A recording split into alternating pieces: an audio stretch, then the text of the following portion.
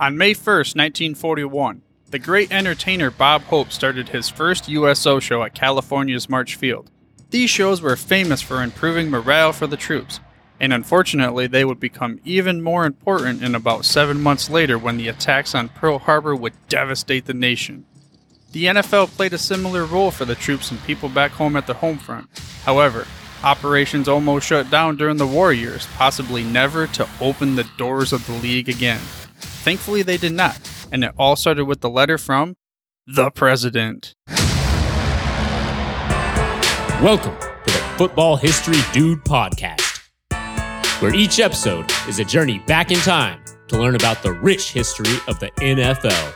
Your host is Arnie Chapman. Football is his passion, and he wants you to come along with him to explore the yesteryear of the gridiron.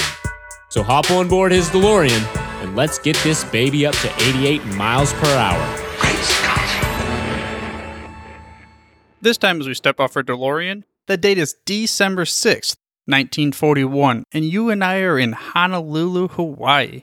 We're on vacation, baby. Life is awesome. We get the ocean over there. We got some sun in our hair. We've got maybe a little bit of a drink in our hand. I don't know.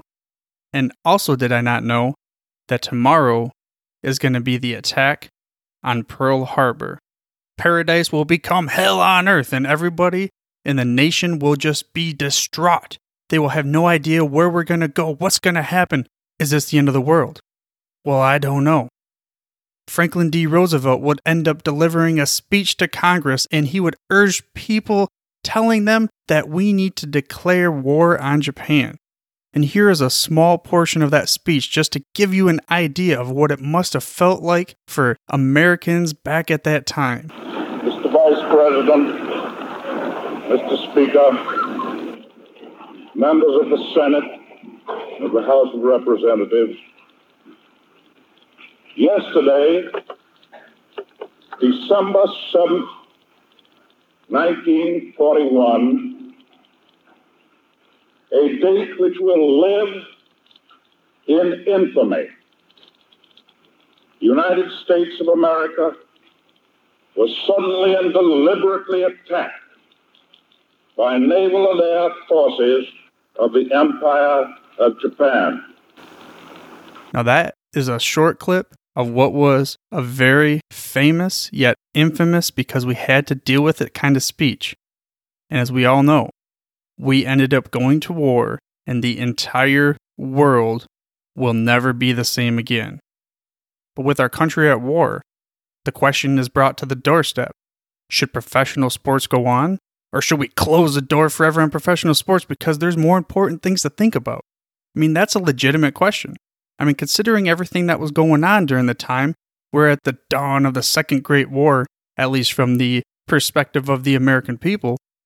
But in early 1942, we still didn't even have a clue what this was going to mean for how many of American lives we were going to lose. And Major League Baseball was still the top dog at the time. Then Commissioner Kennesaw Mountain Landis wrote a letter to then President Franklin Roosevelt, basically seeking his advice, because he didn't know what they should do. Major League Baseball, should we go on professional sports? I have no clue. So Landis wrote this in his letter to the president. If you believe we ought to close down for the duration of the war, we are ready to do so immediately. If you feel we ought to continue, we would be delighted to do so. We await your order. So President Roosevelt had to think about this. But I don't think he thought about it that long if you actually go back and read his letter, which was later known as the Green Light Letter, and it was dated on January 15th, 1942. It basically states that baseball needs to go on, professional sports need to go on. He says, Commissioner, this is up to you and the owners, but I'm going to give you my personal opinion. The workers, they're working a long time, they got longer hours coming ahead, they're going to work harder than ever before because they got to support the war efforts. People need something to take their minds off of work. And of course, this whole bloodbath that's going to happen about going on overseas, we need to take their minds away from that, even if it's just for a brief little second.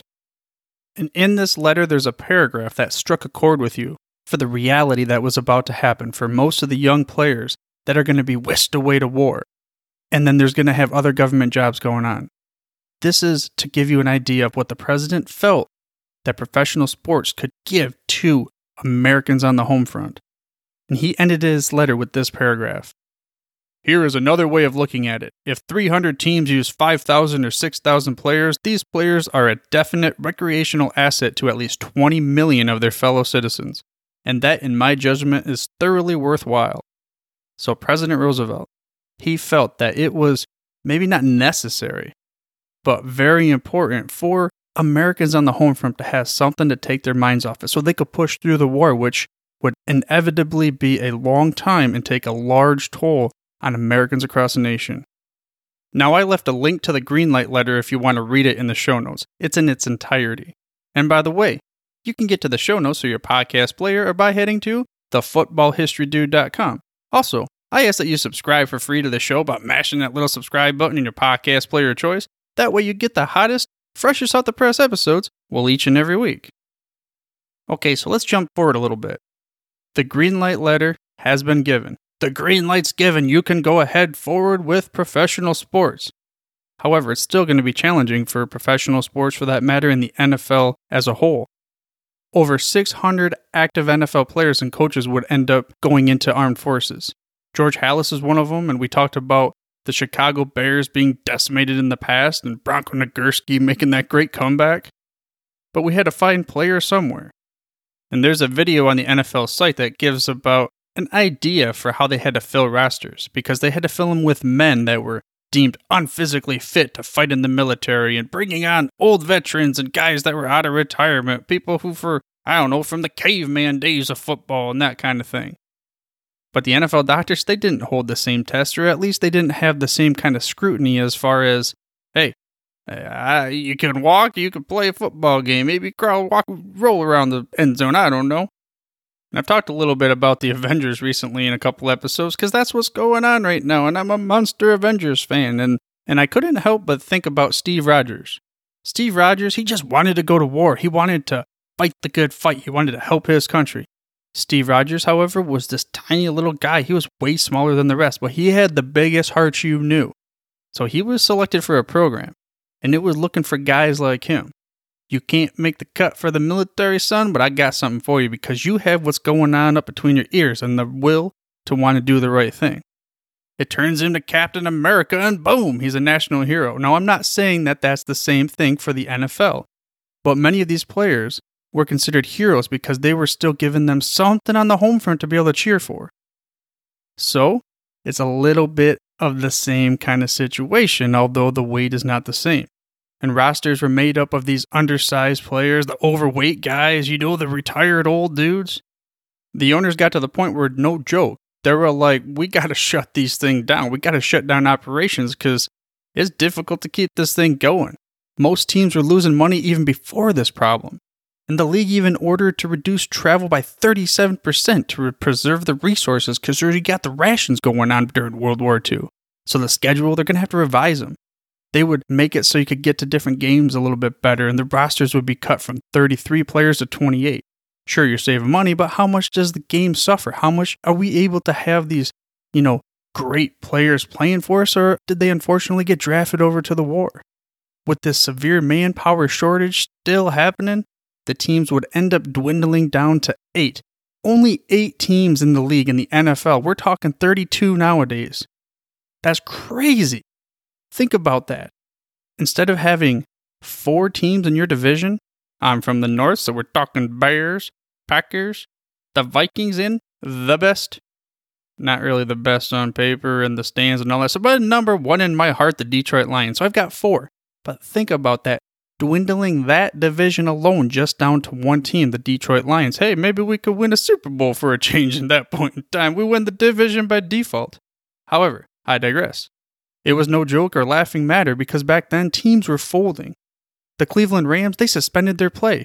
We find out later for some other reasons other than the owners are gone and everything kind of thing. We got to deal with another team that is going to have an issue trying to play the game because they can't even field the whole roster. And these 2 teams would be the topic of this episode, the Philadelphia Eagles and the Pittsburgh Steelers. Well, let's say it was half, not even half of both teams, but they will combine. Burt Bell and Art Rooney, they were co-owners of the Steelers at the time. We have Alexis Thompson, he's an owner of the Eagles. And Commissioner Elmer Layden, he presided and he suggested that they merge together to become unofficially known as the Phil-Pitt STEAGLES. Both teams were losing players to the war. Neither one could even field a whole team. And there's a quote from Bert Bell, the part owner there of the Steelers, that eventually would become a great commissioner, and he said this: "Had to do it. Pittsburgh had no backs left, and Philadelphia had no linemen. So what do? We mash them together." Later on, we hear of an interview from Al Wister, tackle for the Eagles from 1943 to 1951. Think about that. 1943, this is the season. 1943 is the season, the year, where the Steagles would be put together and we would have one team presiding in Pennsylvania. However, it was made up of two teams, Philadelphia and Pittsburgh. So he's coming into this. He's thinking, I'm a rookie. I'm going to go ahead and play for the Eagles or the Steelers or what's going on here? This is 1943, and I guess I'm playing for what we're going to unofficially call ourselves as the Steagles. And this is the quote that he had about that merger. "The Steagles combined the Pittsburgh Steelers and the Philadelphia Eagles. That's where the name Steagles came from. And in my opinion, when you put the two teams together, you had twice as many lousy football players on that Steagles team. Look at the teams. The Eagles had never had a winning season, and the Steelers were almost as bad." But to give you an idea, these are the Philadelphia Eagles that rejoined the league. I'm using quotes here, because originally they were the Frankfurt Yellow Jackets, but then they had to deal with some bankruptcy, and then a long story short, Bert Bell comes around, borrows some way from his money, and he turns the Yellow Jackets into the Philadelphia Eagles. And this first season that the Eagles had was back in 1933. So from 1933 until 1942, we're talking 10 seasons here. Eagles had a total record of 23 wins, 82 losses, and 4 ties. Now that is not a very good record.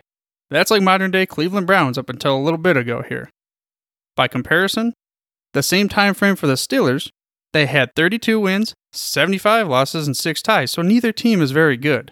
Only one season that was a winning season between the two of them over that entire 10 total seasons. Now that happened to come the previous year in 1942, the Steelers were 7-4.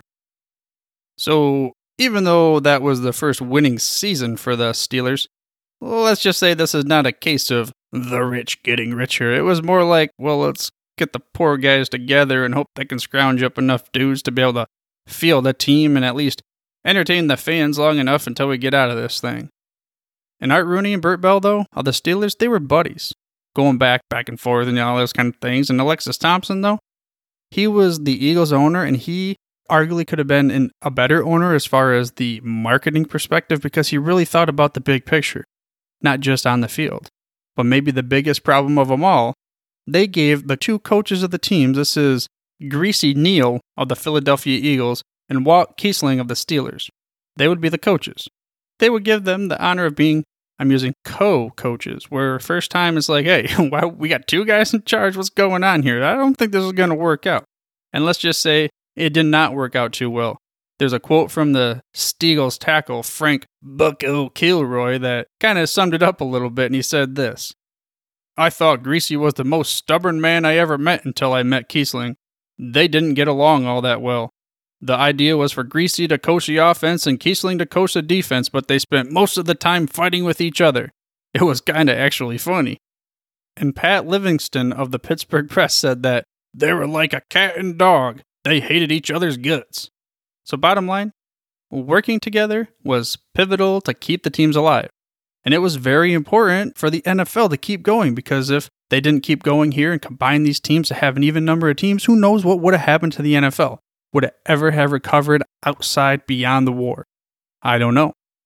Maybe this DeLorean thing, we could take it back and we could alter some reality and just be like Marty McFly and see what happens when we flop out the other side in the future. But for now, let's just go with the premise that we know what did happen, not what could have happened. And one thing I do know, though, is that it was very important for people here on the home front to be able to take their minds off the war, take their minds off all these work hours I got to deal with. Because I still got to help the war effort, and I want to be there. I got to try not to think about my son that just got killed in action, or maybe my son that I have no idea where he's at. I haven't heard or got a letter from him in, I don't know, months or years. I don't know how long it took, but just all these things. But on Sundays, during the game, during the war, I can sit there for a little bit and I can watch NFL football because I can just root for my team, and that's all I got to think about during those short, precious little hours. And even with that being said, though, most players, they also helped the war effort outside of the NFL, give a morale boost to all the fans and that kind of thing. A lot of them would put in 40 hours worth of work. Then they would also have to practice after work, so I'm sure they didn't have as many practices and all that kind of thing, and practices had to be challenged because you got players in different cities. And today might be a little bit easier, maybe. I'm just saying maybe a little bit easier because we have Skype that we could kind of shoot at each other, film footage and other things where they could kind of, piece together the practice between the two separate cities at the same time, go back and forth and such, and maybe go, hey, well, good luck, see you on Sunday. Well, I don't know. But with that being said, I'm going to leave the story here for now because you see, next week we have a special guest on the show, Mr. Matthew Algeo. He is an author and journalist that has reported from 4 continents. His stories have also appeared on some of the most popular public radio programs in the United States. So, let's leave the deep dive into this topic to next week's guest, the author of Last Team Standing, How the Steelers and the Eagles, the Steagles, saved pro football during World War II. I hope you enjoyed this week's episode of the Football History Dude and were able to gain some knowledge nuggets about one of the most unique seasons a team has ever had in the NFL. Next week, we get the lowdown from a subject matter expert of the season of the Steagles, Mr. Matthew Algeo. If you would like to read his book before listening to next week's episode, I included an Amazon link in the show notes. But for now, dudes, I'm through if you're through. Thank you for listening to this episode of the Football History Dude. To make sure you're the first to get the next episode, please subscribe on your podcast player of choice and head on over to thefootballhistorydude.com for the show notes and more information on the history of the NFL. And remember, dudes, where we're going, we don't need roads.